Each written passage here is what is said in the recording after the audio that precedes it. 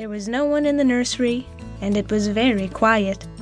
Presently, there was a little scuffling, scratching noise in a corner near the fireplace, where there was a hole under the skirting board.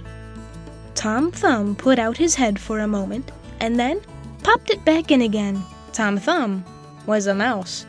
A minute afterwards, Hunca-Munca, his wife, put her head out too, and when she saw that there was no one in the nursery, she ventured out onto the oilcloth under the coal box.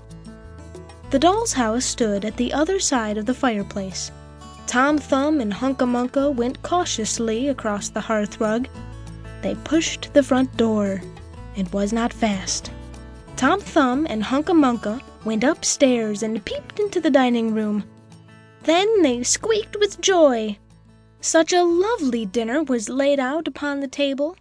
There were tin spoons and